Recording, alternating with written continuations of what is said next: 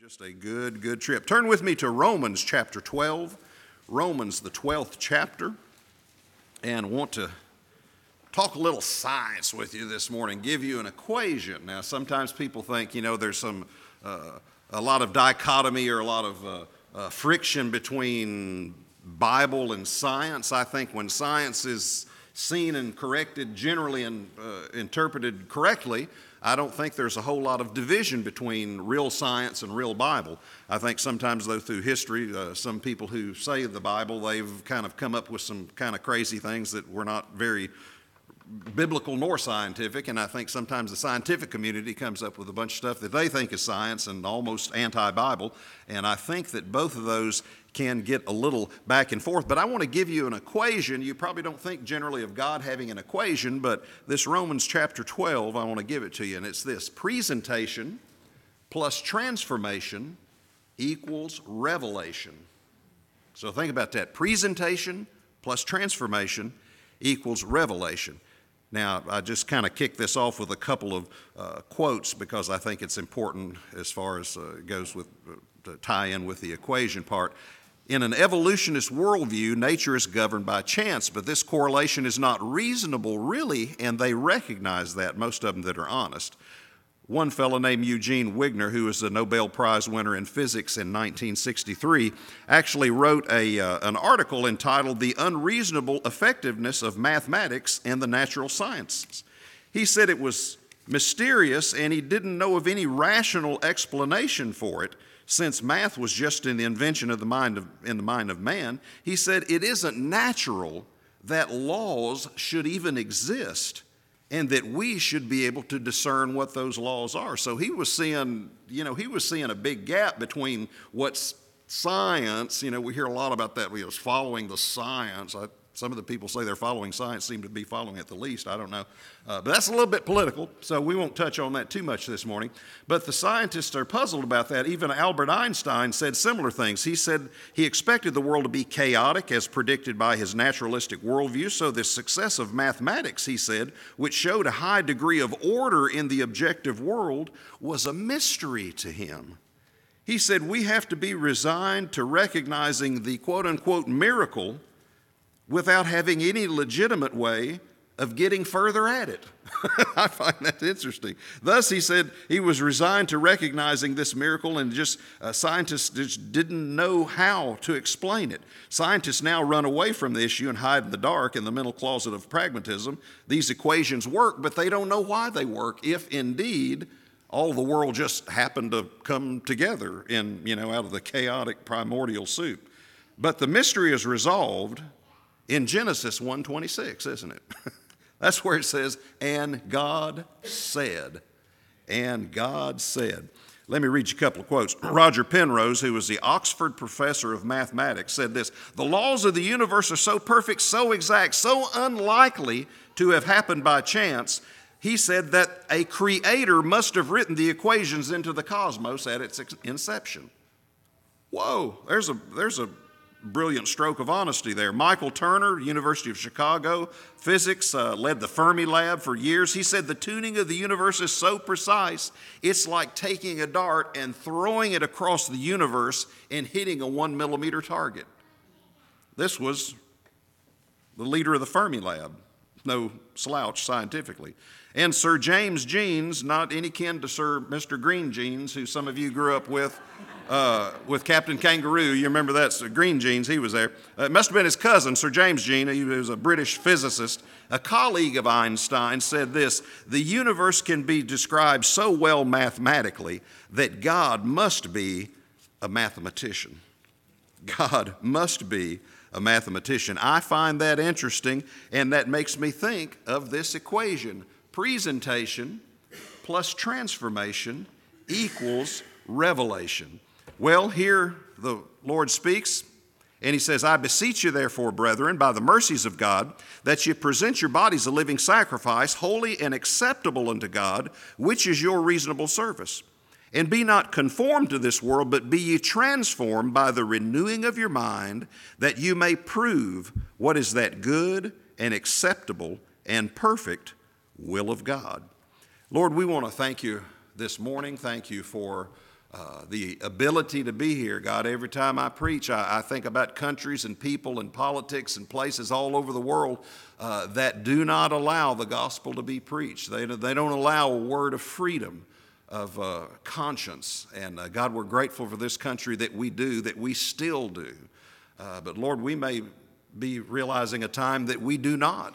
And so, God, we pray for America today. God, we pray for the gospel as it goes out all across not only this country, but, Lord, as the Sabbath dawns all over the world, that missions and cultures and people and, God, your churches would be rising up to preach Jesus, Him crucified, buried, risen, and a living Savior and Lord this day. So, God, press that truth on us, we pray this morning. And God, have our conscience, have our mind. Speak to us today, we pray. And we thank you in Jesus' name. Amen.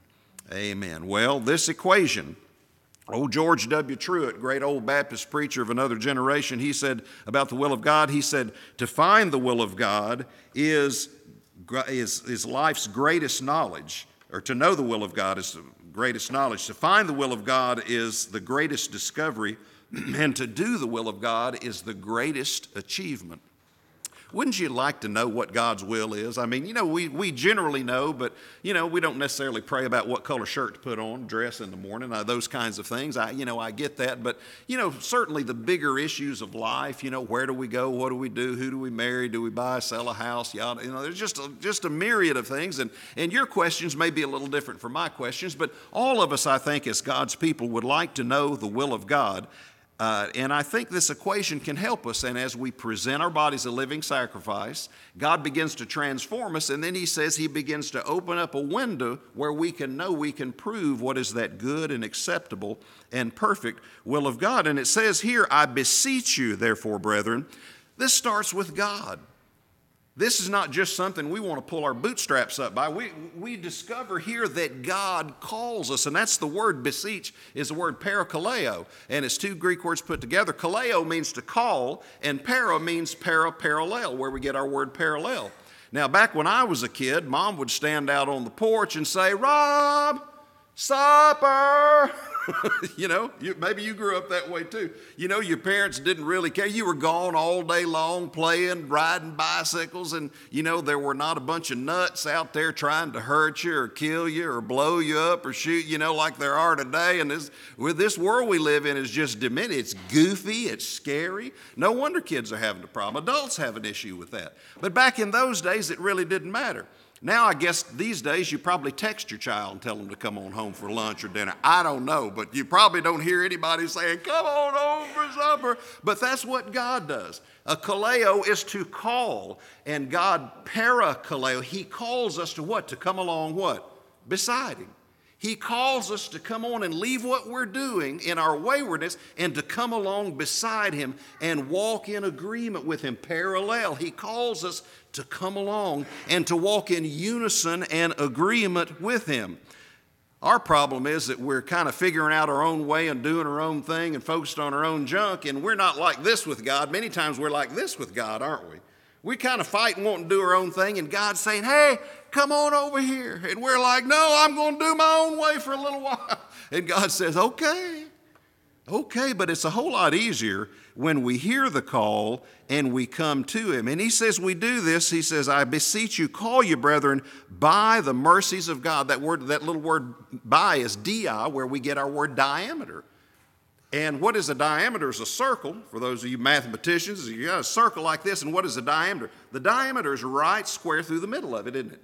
And so what He's saying here, He's saying, look back at God's mercies and see how God has called you and brought you through the stuff. Look back at God's history. Look back at your history with God and see that God has not brought you through one thing after another, His grace, His goodness, His bounty, His mercy. And He calls us, He says here, through these mercies, He says, remember that and hear that. And He says, what? In order that you may present your bodies a living sacrifice, that you might present yourself. The word there is a kind of a word that means yield. It means to stop. It means to hold up. It means to pause what you're doing and say, all right, God, I'm giving it to you. Now, I've taught 4 kids how to drive a car. Now, what is the first thing you do when you teach a kid to turn on the car? Is it to put it in gear and stomp on the accelerator? No. You show them what? Where the brake is. The brake is the most important part of that car when they're starting to learn how to drive. They've got to learn how to brake. And I'd have my kids, I would say, now I'm going to run a little experiment with you because you don't know how fast a car will brake or how slow it will brake. So I said, we're going to be driving down through the neighborhood, not out on a main road or anything. And I'll say, now, what I want you to do is to stop at a certain point where I tell you to stop. And we might be going 15, 20, 30 miles an hour, and I'll see a green mailbox coming up, and it's coming.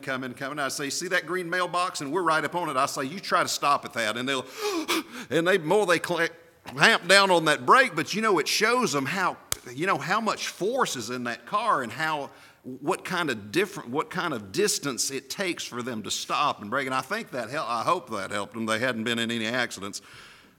Knock on wood. The day is young, but who knows? But at any rate, you tell them how to brake and to slow down. And I think that's one thing God tells us to do. He calls us to yield. Now, I don't know if you're like me, but you might be a little dumb. You may be a little selfish. You may be a little self-centered. You might think you're a little bit smart, a little bit intelligent, and you just might think, I'm going to do this myself. I'm going to get this figured out. And unfortunately, sometimes we do. I wish all of life's experiences would lead us and teach us to learn how to trust God more, but sometimes we're left to our own devices and sometimes we're successful.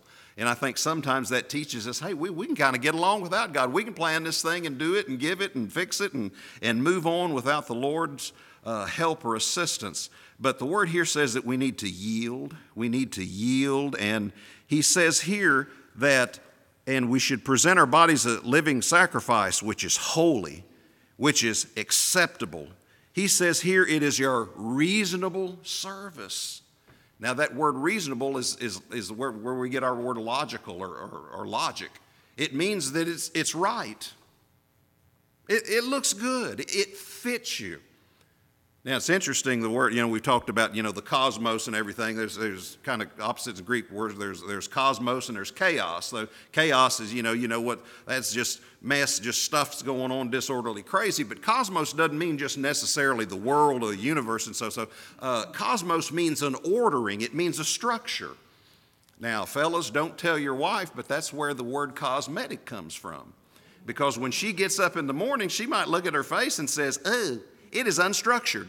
And so it needs some structure. So what do? You get cosmetics because what? That's the same root word for cosmos. It's structures and orders. Now, guys, before you laugh at your wife, you better take a little peek in the mirror too. Because you probably need it worse than she does. But our culture doesn't go for that much, but unfortunately it is. I saw some of the Olympics something the other day, and some guy had on different color fingernails, and I'm kind of like, ooh, that's a little different. You wouldn't have seen that in the Olympics a number of years ago, but there's all kinds of things that going on and I don't quite agree with. But so I'm trying to kind of mind my own business if I can. My wife tells me sometimes, you better be quiet about that. But at any rate, he says here that we need to be transformed. He says it looks good on you. When we yield, when we stop, when we say, I'm going to put self aside and I'm going to allow God to take over. When I yield and I present myself and lend myself, give myself to Him, what? It's logical. It's cosmetic. It looks good on you. It fits. That's what you and I were designed to do. You and I, as Christians, we weren't designed to do this with God. We were designed to do what? This with God. We're designed to walk in unison and in harmony with the Spirit.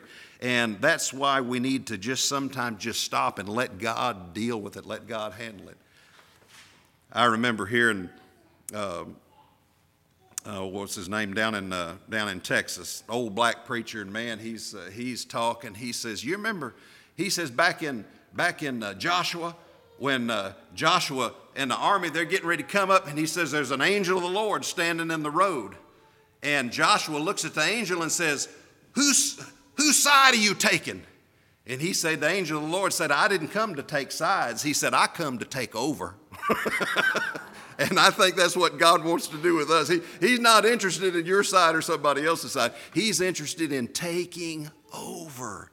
And that's part of what this means, to presentation. So that's the first part of our little equation, isn't it? Presentation plus what? Transformation. He says, your reasonable service. And be not conformed to this world, but be ye transformed. Be transformed. Don't be conformed. One translation says, don't join in with the schemes. As part of the Greek word there is schemata, where we get a word schematics.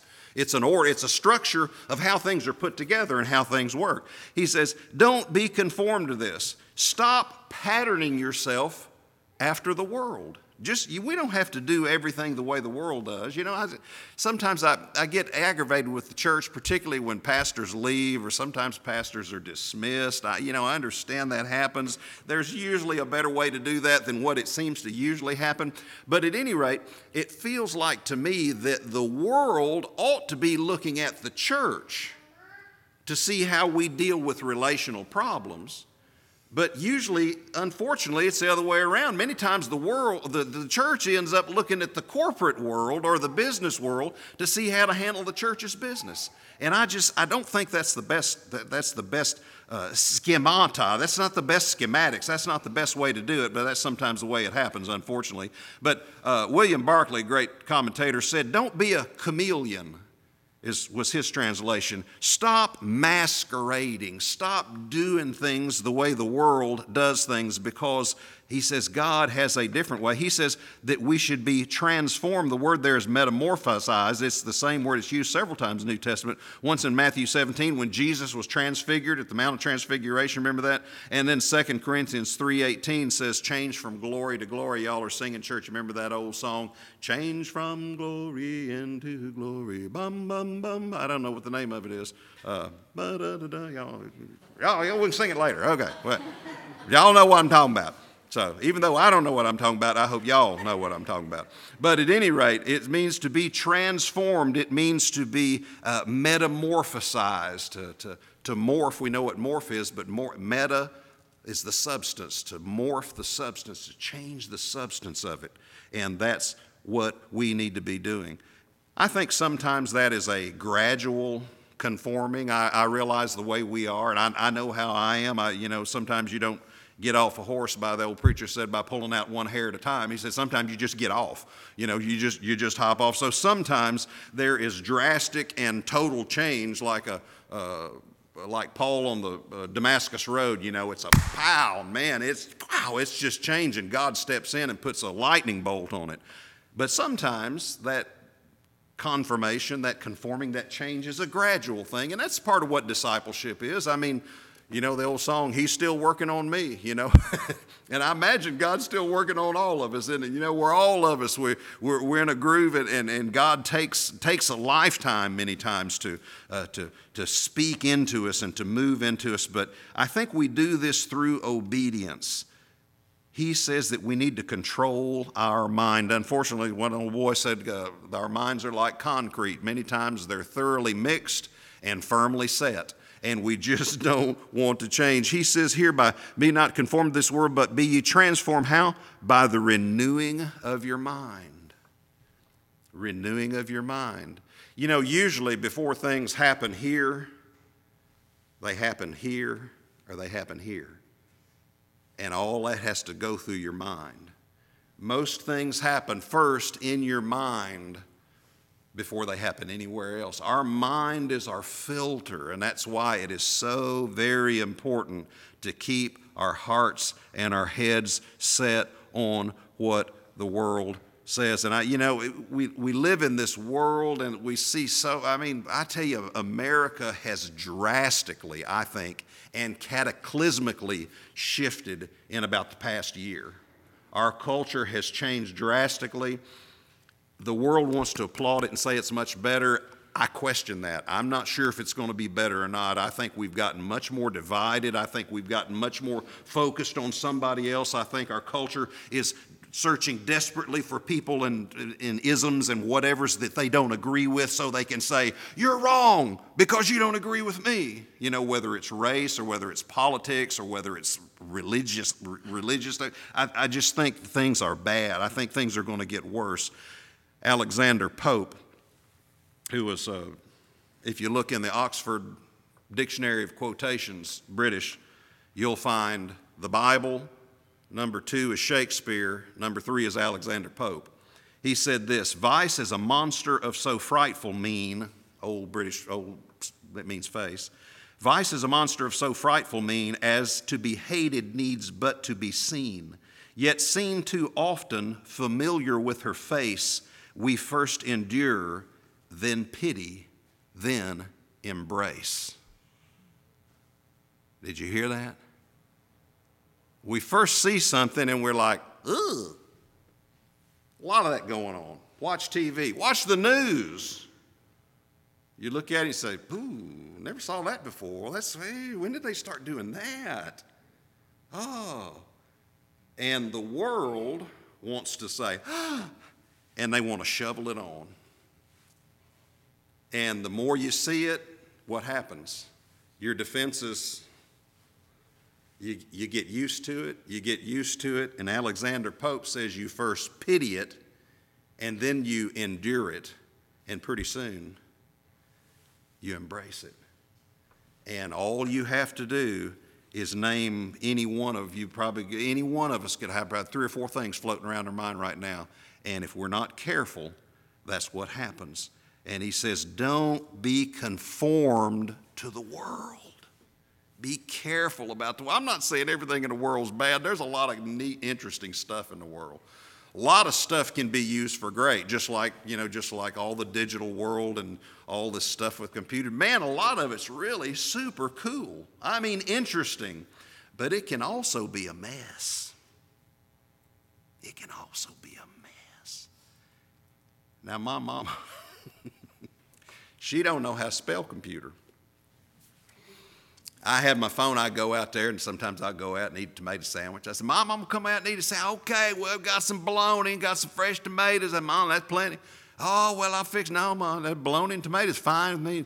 I'll pull out my phone. We've got, about every month, we get a new grandkid at our house. This is like popcorn, man. They're just, we didn't know we were going to have all these grandkids. I guess that's a good thing, but I'm starting to get tired.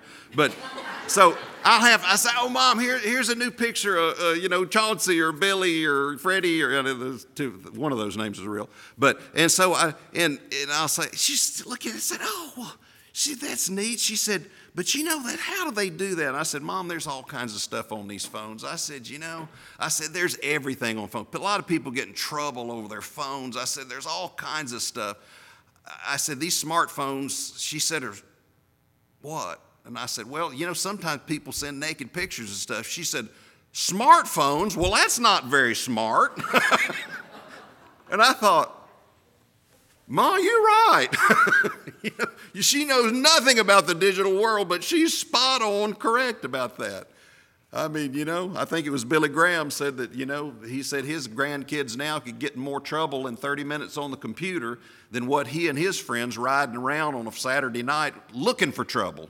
They can get in more trouble than what he could back in those days. And I think a lot of that's true. A lot of it is what? It's based in our mind. Be transformed. And a lot of it, I think, is control. Man, control your mind. And I'm saying that to myself, too. Control your mind. I use this illustration, and people still, oh, Rob, I remember 20 years ago when you preached at our church, you used that illustration. Remember that Pink Floyd song, We don't need no, I wish somebody had plugged that in, y'all. Education, and they're boom, boom, boom, boom, boom, boom. Remember that? You know what I'm talking about. I got some Pink Floyd groupies out there. And then what's the next song? We don't need no thought control. Them British blokes, they speak like that.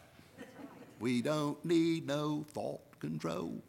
Hey, teacher, leave those kids alone. And then it gets kind of funky after that. And I want to say, Pink Floyd might have good music, but boy, their theology stinks. I guarantee you do need thought control. You need it, I need it, we all need it, and the world desperately needs it. Why? Because it runs so counter to what God's values and God's culture and God's sentiment and His heart for the world is. The world runs counter so many times. I remember reading an illustration years ago, the raid on Entebbe. You've probably seen that. It's been made into a movie a time or two, several books, bunches of articles written about it.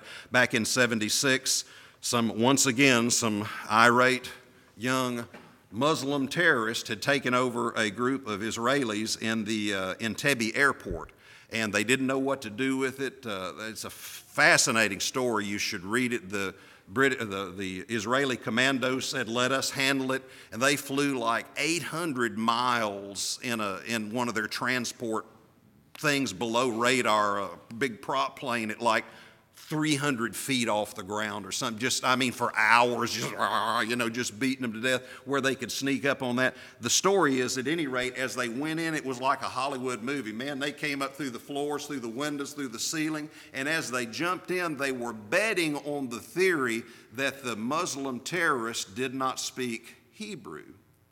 So as they burst into this area in the Entebbe airport, they were shouting in Hebrew, "Get down, hit the floor, get down, hit the floor." Well, all the Israelis who spoke Hebrew and obeyed, you know what they did? They got down and hit the floor. You know who that left standing? A bunch of armed Muslim terrorists with automatic weapons, and pop, pop, pop, pop, pop, pop, pop, pop. There was a big gunfight, and 2 Israelis died, or 3, I think. You know why? "Why should we get down on the ground?" said they.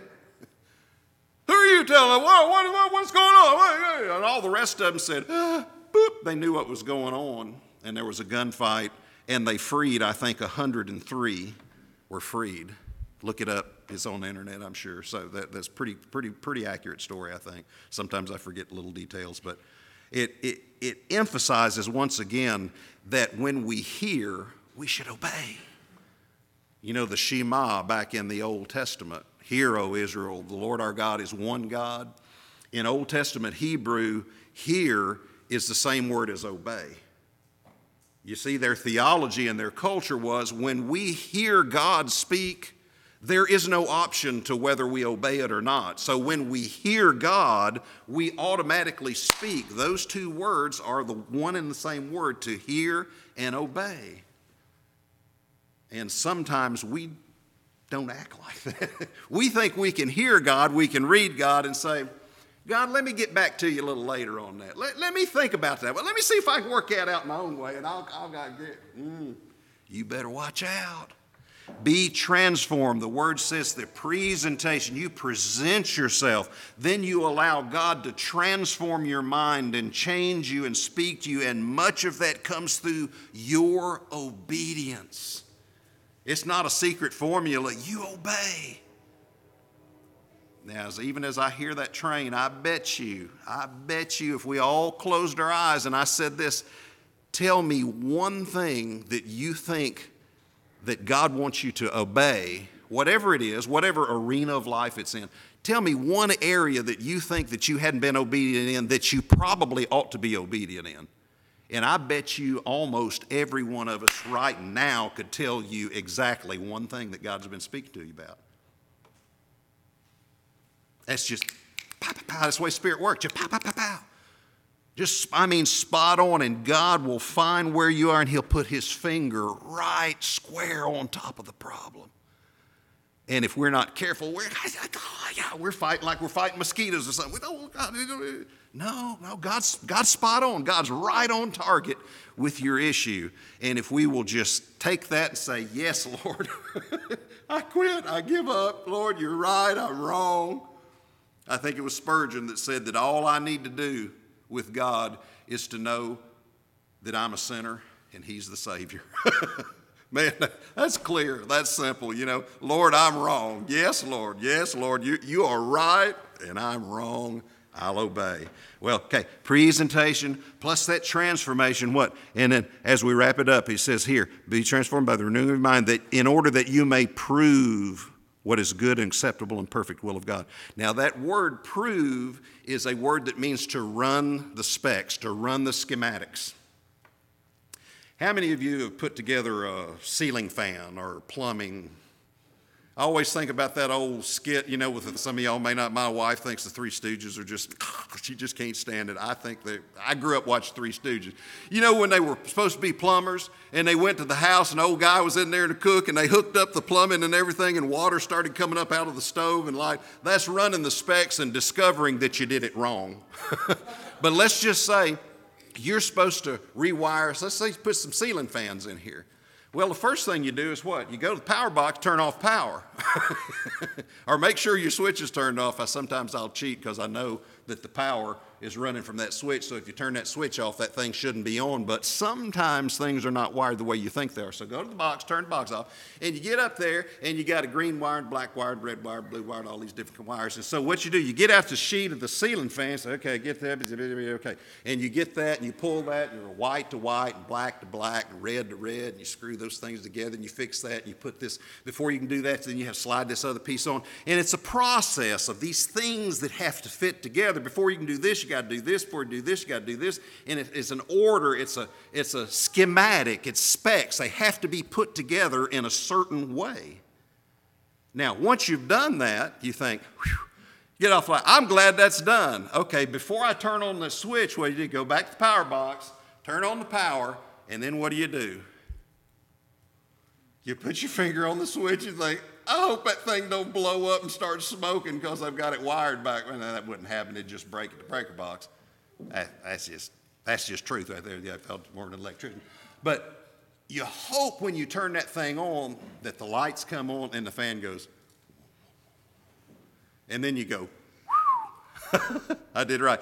That's running the specs. That's what this word means, that you might prove when you did that fan and the moment of truth comes and you turn that switch on, that's what that word means. It means running the specifications to make sure you're checking your work. Now, look what it says here. When you do this, when you present your body, you've been transformed, you're not conforming to the world, you've been renewing your mind, what? In order that you might prove. God will set you in a situation to where He's going to work. God will show you, He will allow something to happen for you to be on a little bit of a display to where He can put His finger on your life and go, pow. You might prove what is that good and acceptable and perfect will of God. And it's not just about me and what I realize. It's about the world. God is looking for people that He can put His finger on and say, here's my man. Here's my woman. Look at this life. And when God allows the specs to be run through your life, your marriage, the way you do business, the world begins to go, I wish our marriage was like that marriage. I wish my kids were like his kids, her kids. Maybe we ought to go to that church. Maybe we ought to get their religion. Maybe we ought to trust their Jesus. You see, it's not just about you and God. It's about you and God and everybody else, because God will make it that such a way. And it says, what is that perfect will of God? And we tend to think, it means sprouting a halo and everything's fine. No, that's not what that word means. Perfect, it is the word there is teleos, and it means at the end. Now you say teleos, what does that mean? Well, it means something that is far away, like a telescope. You look through a telescope, the scope is the scopos, and the tele is you're looking at something way off. Every day you use a what? A telephone. A phonos is to hear. Your phonos, you're working like that. And the tele part of it is, boop, it's way out there. See, you're connecting to something way out there at the teleos, at the end, at the terminus, at the junction. You see what God is saying? It's not just about the here and now. God has the ability to work this stuff out to where, man, He's making an impact, pow, way out there with your kids, with your grandkids, with your neighbors, with your community, with your country. And it may not be just in your lifetime. It may not be something that you see right now. It may be something way out there that God's weaving a pattern and you're part of it, you see. That's why you don't want to fail. That's why you want to do good, because you want to hang in there and you want to realize once you get this equation that presentation plus transformation begins to make a revelation, open up what is that good and acceptable and long-term will of God. Good for you, good for me, good for your church, good for your community, good for the kingdom. Amen. Amen. Let's pray together. Lord, we thank you for your love today, God, that you care for us. God, what a joy it is to know that God, you're still in the saving business. God, you're still in the working business. God, you are still in process of speaking into lives and changing lives and making a difference in lives. And Lord, we want to give ourselves to you right now. Lord, this day, at this time, Lord, it's easy to think, well, I'll work on that next week, or I'll work on that next month. Right now I'm busy, God, as somebody said, if not now, when? If not me, who? Lord, I pray that you would, your Spirit would work in us, Lord, not just this moment, but God, as the days roll by this week, God, remind us of things. Let your Spirit speak to us. God, give us some refreshment. Give us conviction. Give us challenge. Give us memory, Lord, and put the pieces of the puzzle together in our lives, God, that we might make a difference for you and be kingdom people in these days. God, we need it so badly, we pray. Friends, if you're here and you never trusted Jesus and made him King and Lord of your life, this would be a great day. Maybe you're a church member elsewhere and you need to come make membership here. Maybe you just need to come to the altar and pray. Maybe there's an issue that you need to work out. God's in the working out business, so now's a great time for you to do it. Let's stand together. What's our hymn?